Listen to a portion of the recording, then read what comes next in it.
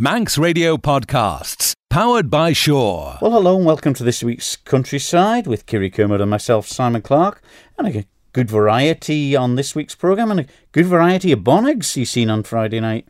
There certainly was. It was all shapes and sizes, all different colours, and the uses of fruit and some without. And I think Tony Quirk had quite a tough job that night trying to find his champion, but he went with the traditional one, a sour tasting type. Yeah, but it's amazing, isn't it? The amount of interest that's shown in that. It was a night of entertainment as well as, you know, the bonnegs on display. Was everyone allowed to try them? No, not everybody, but they did get the opportunity to purchase one and take it home. And Jeff Corkish did a brilliant job of selling it, with all the funds going back into the church restoration and 2 charities as well. Any brought in with you today? No, sorry. Oh, Manx butter on stow as well, was it? Put on them? No, it was lots of Manx flour to take home, though, for everyone in attendance. Fair enough, then. Well, I went along with Louise Sampson, who is the warden for the Ayres Nature Reserve up the north of the Isle of Man, and she was showing me about a new innovation that they've got up there. They've been doing some work on parts of that area, and I followed her around there, and she explained to me what it was, so you can hear that on this week's programme. And also Ray Kelly, you remember, who launched the illustrated book Manx Toltons Volume 1, which was illustrated book about many of the old ruins they are now. They were all Manx farmhouses and little Toltons and buildings that were just out in the middle of nowhere. And he's been that successful. He's launched volume 2 of it now. So I went up Little London. We looked at some of them up there. Had a lovely chat and brought back a lot of memories looking at these old Toltons that are still there, in part. It was hard to believe that each one of those little Toltons had a farming or a croft, and people lived there. Now you hardly see a farm for miles, really, do you? It's so different. No, it is. But there we go. All that in full here on this week's Countryside. Manx Radio's Countryside is brought to you by NFU Mutual.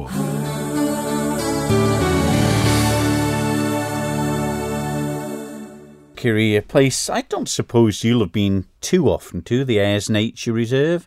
No, I haven't, but I believe it's very beautiful there. It is beautiful, and even at this time of year there's things to find out about it, and one such thing is a new innovation that DEFRA have got involved with. I went along to get the information about it first hand from the warden for DEFRA, Louise Sampson, and we found ourselves in a bit of a remote area. There's a lovely archway of sallows, isn't there, that you can walk through to get here.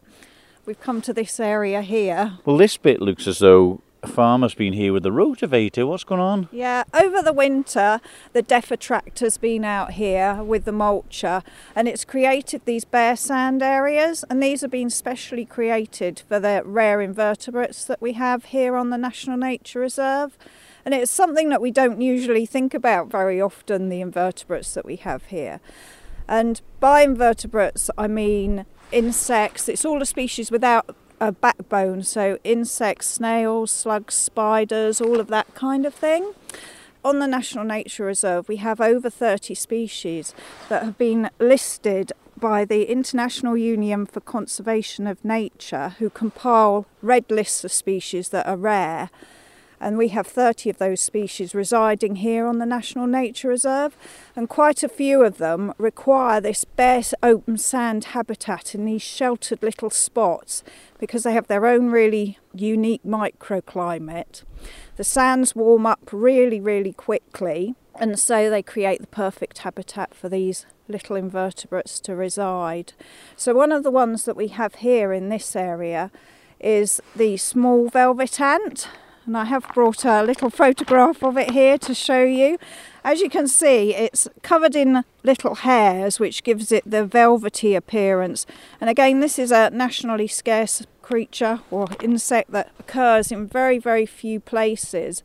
But it does occur here on the Ayres National Nature Reserve. And you think of this area, primarily I do, as an area for birds or rabbits and things, but this opens it up to what it's really all about, doesn't it? Yeah, it is. This is one of the reasons why this site is designated. In the past, there have been 3 surveys done for invertebrates. They are really, really difficult to identify. It's usually a specialist area. We have over 40,000 species of invertebrates in the whole of the British Isles. So as you can imagine, trying to identify these, it usually involves a microscope and really specialist skills. So we've had 3 surveys in the past that have identified the majority of these nationally scarce invertebrates.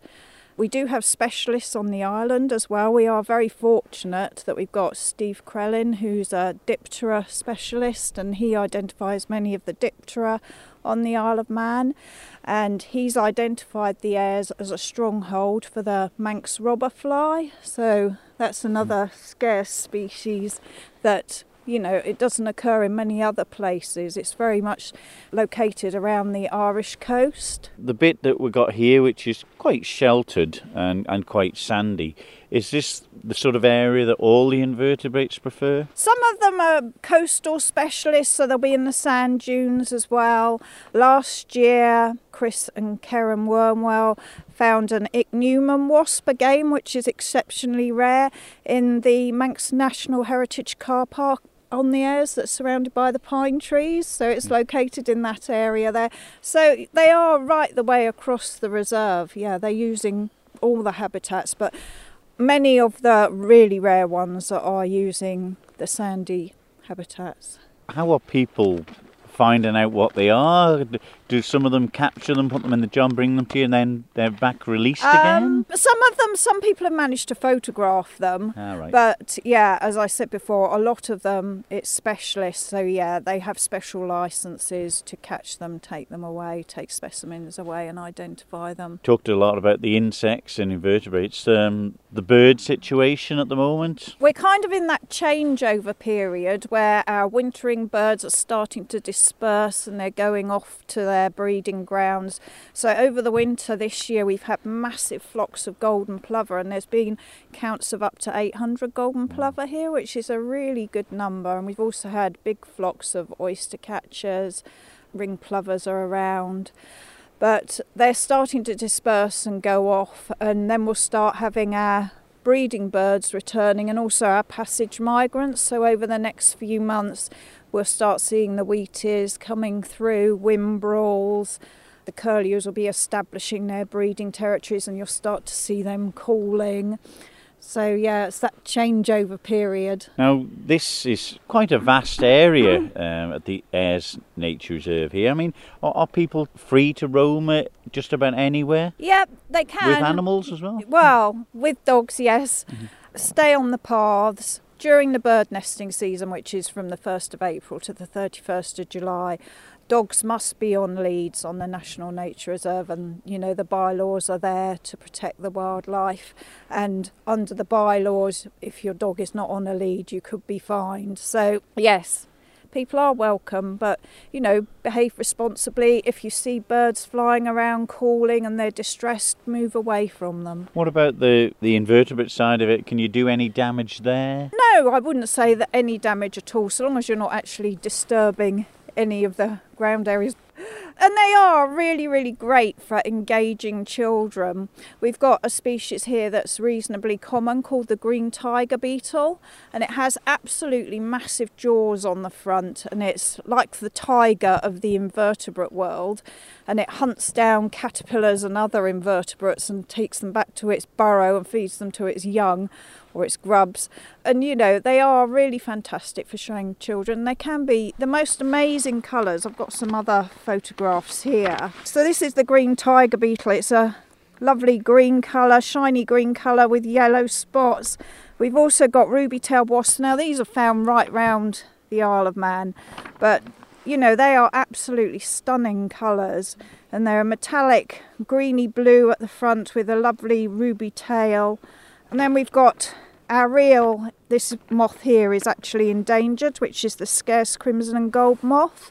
And it's a beautiful pink and yellow moth. I mean, they are absolutely tiny, and you do, you know, need to get your eyes in to spot them, but when you see them, they are fantastic, and they make fantastic photographs as well. You know, it's easy to photograph these without disturbing them. It's an eye-opener, really, because people just walk around, maybe look at the birds, look at the scenery, and have a bit of peace and quiet here. But it's surprising what's under your feet, really, if you look closely. Yeah, definitely. You know, all along the back of the dunes, during the summer, you can hear the grasshoppers, you know, constantly churring away. And it is a fantastic place, absolutely fantastic. Warden for DEFA, Louise Sampson. And it is really fascinating, and you don't think of that, like we were talking about there. You think of going there and seeing all the birds flying around and different species like that. You don't think of the tiny creatures that's just on the ground there, and such rare ones that the Isle of Man have got as well. It's brilliant, the work that they're doing around the coastal and even the inland paths of all the different areas of scientific interest, and the little insects and creatures. They are really rare, aren't they? They are, and it's great that they've thought about this, and obviously, you know, turning the ground over makes the sand exposed, keeps the warmth there. Makes sense when you look at it now, but yeah, the good work they're doing, and it's an absolutely fantastic area. So just be careful, though, as Louise said, with the dogs there at certain times. He is scared, you know, the birds, but you know, you're free to roam around quite a lot of that area, and it's very beautiful particularly in the spring and the summer. We are very lucky to have such beautiful places to enjoy on the Isle of Man, aren't we? Good old spot for mushrooms as well out there, Kiri. Some areas around there, but I don't see any bonnogs growing in the ground. That's one thing for certain. No, that's because we were all in Derby this week. Yeah, well, it's the World Championship, the bonnogs, wasn't it, at Derby there? And it's not just a display of bonnog, is it? It's a full night that they make of it. It really is a brilliant night out, and high tea and also entertainment from Dot Tilbury and friends. And the icing on the cake is Jeff Corkish, busy selling them bonnogs, and hardly one for under £5. So I went along and caught up with some of the organisers and competitors on such a brilliant night. Tony Quirk, you had a very difficult job here tonight judging the World Bonnog Championship. What were you looking for in particular in your winning one? Well, the first thing you look for is just eye appeal. Does it look like a bonnog? Does it look right? And then there's certain characteristics of a bonnog. There has to be kind of a soda-y flavour to it, taste to it, a kind of a tingly flavour on the end of your tongue. There's a couple which, they're all of a high standard, they really are. We've got 35, something like that. I've tried a little piece of each one. And a couple of a bit sweet, perhaps, and they're more of a cake than a bonnog. So yes, they should be of a shape. They shouldn't be in a tin. They should be round, often with a bit of glaze on top of either egg or milk. There's a big debate whether it should have fruit or not. I think it doesn't matter. Yeah, because there's a few here with fruit in tonight, isn't there? Yes, there are.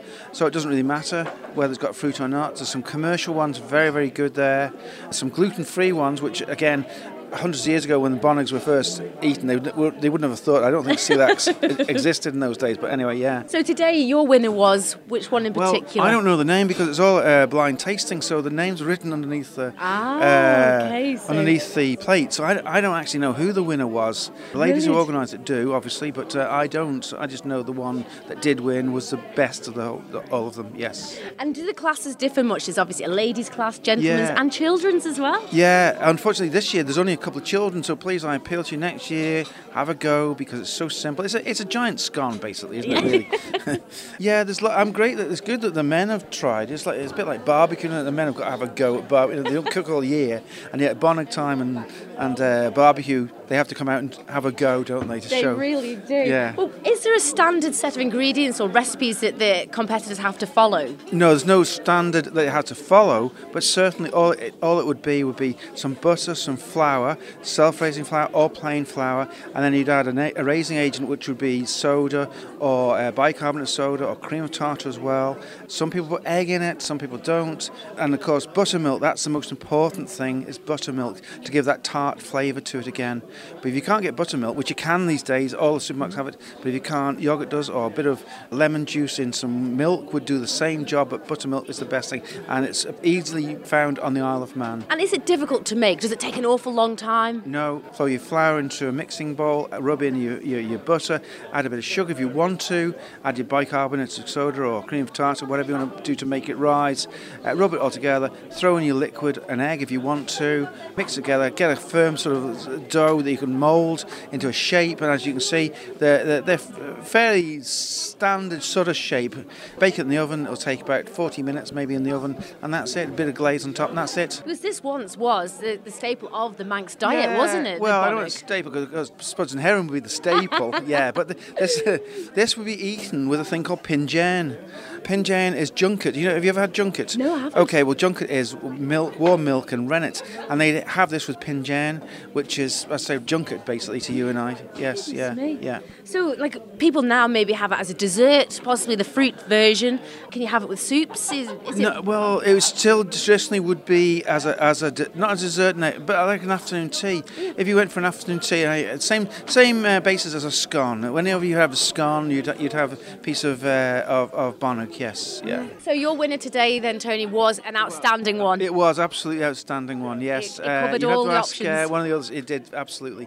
No doubt we'll find out who the actual winner was. Name in a few minutes. Yes. Brilliant. Jane, you've just won the World Bonnock Championship title. How does that feel? I know, I can't believe it, honestly. And what was the secrets to your bonnock? Well, I just did it as I would normally do it. I don't make it a lot of times, but I thought I'd have a go this year at the competition. So So you're not a regular to the competition then at all?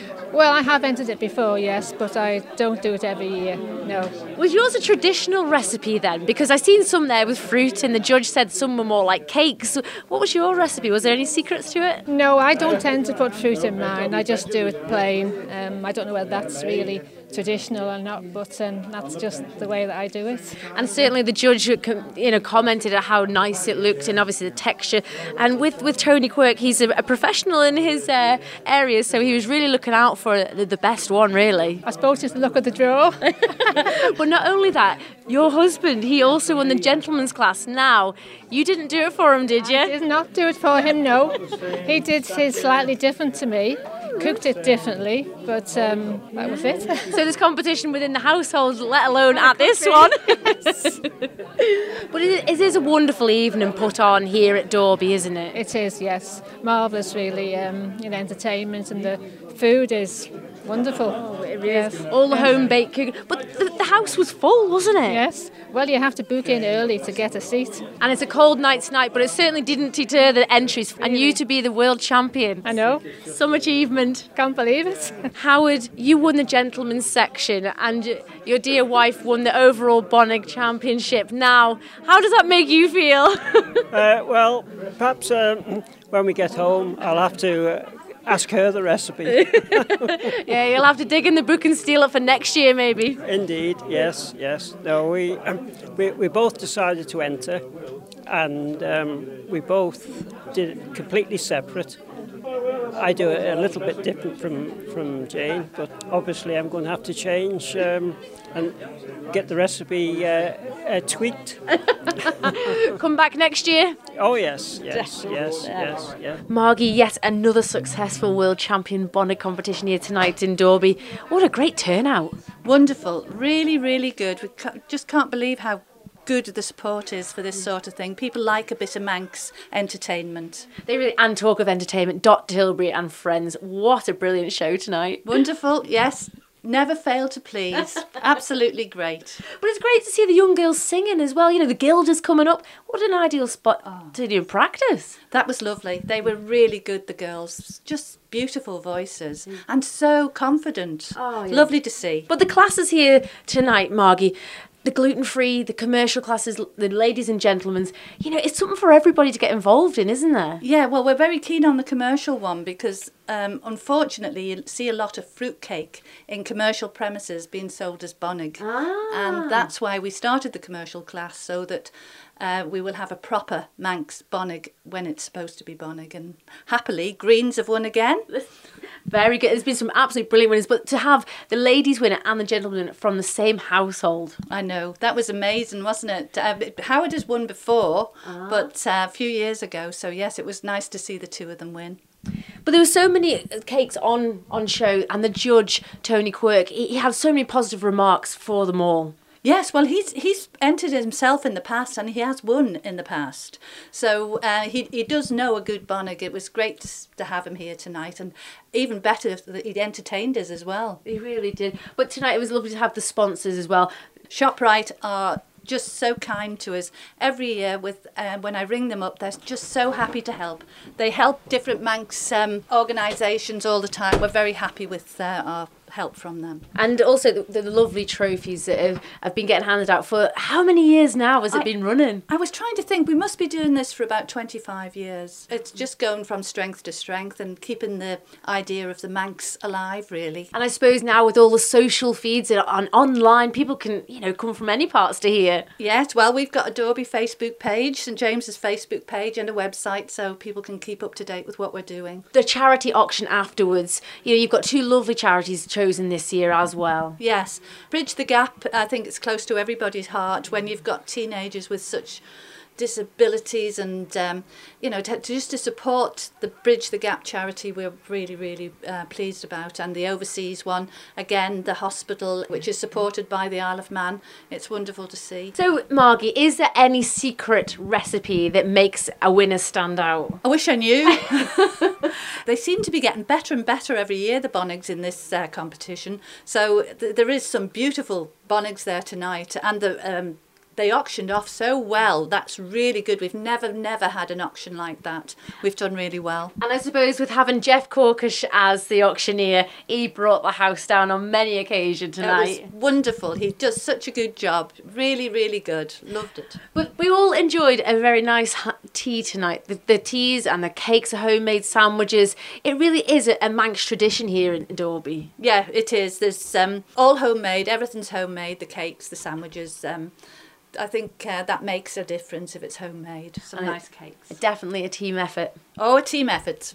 Yes. All those ladies in there tonight. Yeah. And we've got a cookery book. So if anybody wants any of our recipes, come and get a copy of the Lexicon have our cookery book in, so A Taste of Dalby. So who knows, it could be the winning Bonnig recipe in that book. It's in there. That was Tony Quirk, the judge, Margie Killy, the organiser, Jane and Howard Richardson, two of the competitors. The results for the World Bonnig Championships was the ladies' champion was Jane Richardson, the gentlemen's champion was Howard Richardson, gluten-free went to Nicky Beavis, and commercial champion went to Greens in St John's. Not just half a dozen Bonnigs there, was there? No, just short 40. And really? What an array they were. Some with fruit, some without, some more like cakes with lots of sugar added. But Tony Quirk did a great job deciphering them into the different orders, and he went for some of the sour, more traditional types this time. Yeah, well, I suppose lots of the Manx traditionalists will like that side of it. He tasted them as well? He did this year. We had Paul Kelly last year who didn't believe in tasting them, and it's amazing what different judges do, isn't it? It is indeed.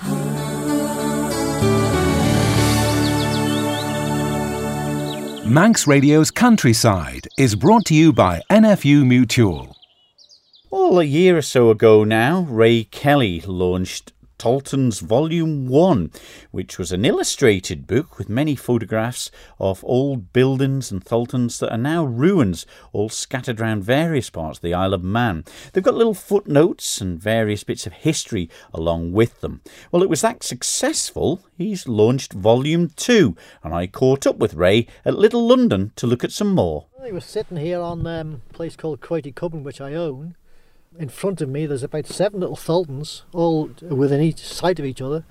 The one in front of me is called Croity Cubbon, and the valley across the way is Crunk Dhu, then we've got Knock Dhu, then opposite on the hillside there's a Bala Ellis, and from Bala Ellis we go to Ballasale, then we go to Dreambeery, Erie Glass, and finally back up to Glen Helen, so there's lots to be seen. Do you think it was deliberate that they were within sight of each other so people could keep an eye on them? Or? I would say so, because there was no phones those days. Well, there was nothing else. You'd hang a white sheet out, or there'd be a fire or some sort of light. That would be the only way. But looking around at these, the half a dozen or so that you've mentioned, I mean, can these get restored or are they gone? Well, I suppose they could be restored, but more, they got to the stage where they'd be flattened. And to be fair, you'd have to start from scratch because most of them never had a foundation, so there'd be no damp-proof course. You're never going to get past that stage. When you look at your Manx Talton's Book 1, Ray, what a great success it's turned out to be. So successful that we've launched a Volume 2, which is out on the shops now, although I believe a lot of it's gone. Volume 1 is no longer available, it's sold out, I'm afraid. Volume 2 will probably go the same way. I don't intend to print anymore because it's just a very expensive thing to do, so they're there. If you want them, buy one. Did you think there'd be enough Taltons and things to put in a second one? Well, I thought, to be honest, when I did the first one, that would be it. But the first one generated Volume 2 because people gave me more things to go and do. And I've got a whole stack more from Volume 2 to go and do as well. So if I've got the time and things go on, there would be enough to keep a few books going.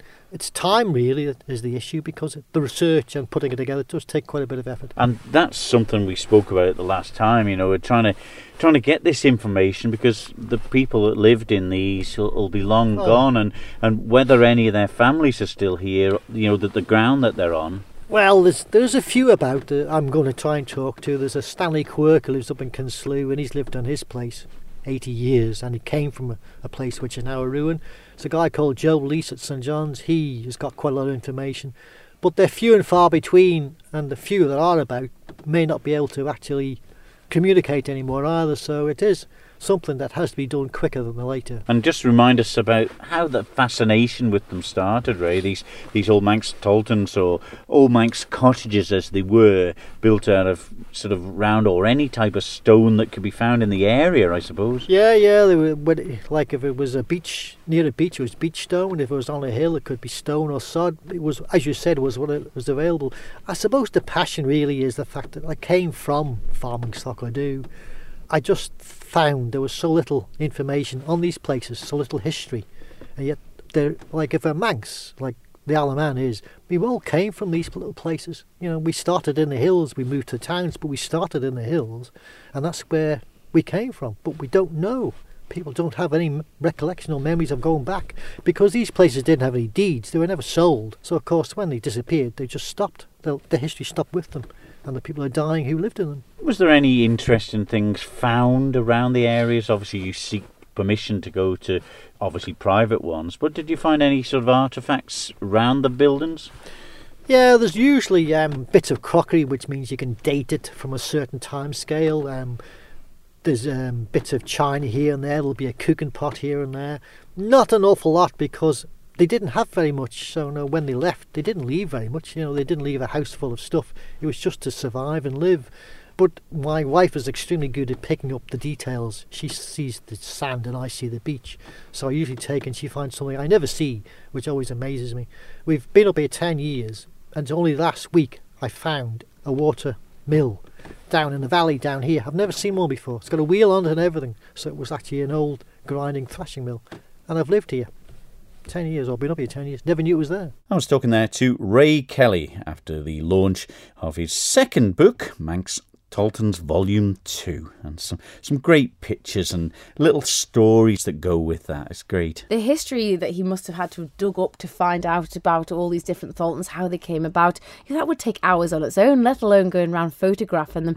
But some of them we've never even seen before, so what an opportunity to discover where they are and actually go and take a look for ourselves now. Yeah, but it was nice looking over that view and seeing them, and it was just, me and Ray just sat there in silence for maybe a minute or so, just looking and imagine how things were all them years ago when people lived in them. Yeah. Is it the homesteads and the farms and how they lived with no power and no water and the distance they had to travel, and how things have changed. But who knew there was so many Taltons and old buildings out there around the island? Gosh, look at it now. Somebody's phone is off for 10 minutes. Oh, what are we going to do?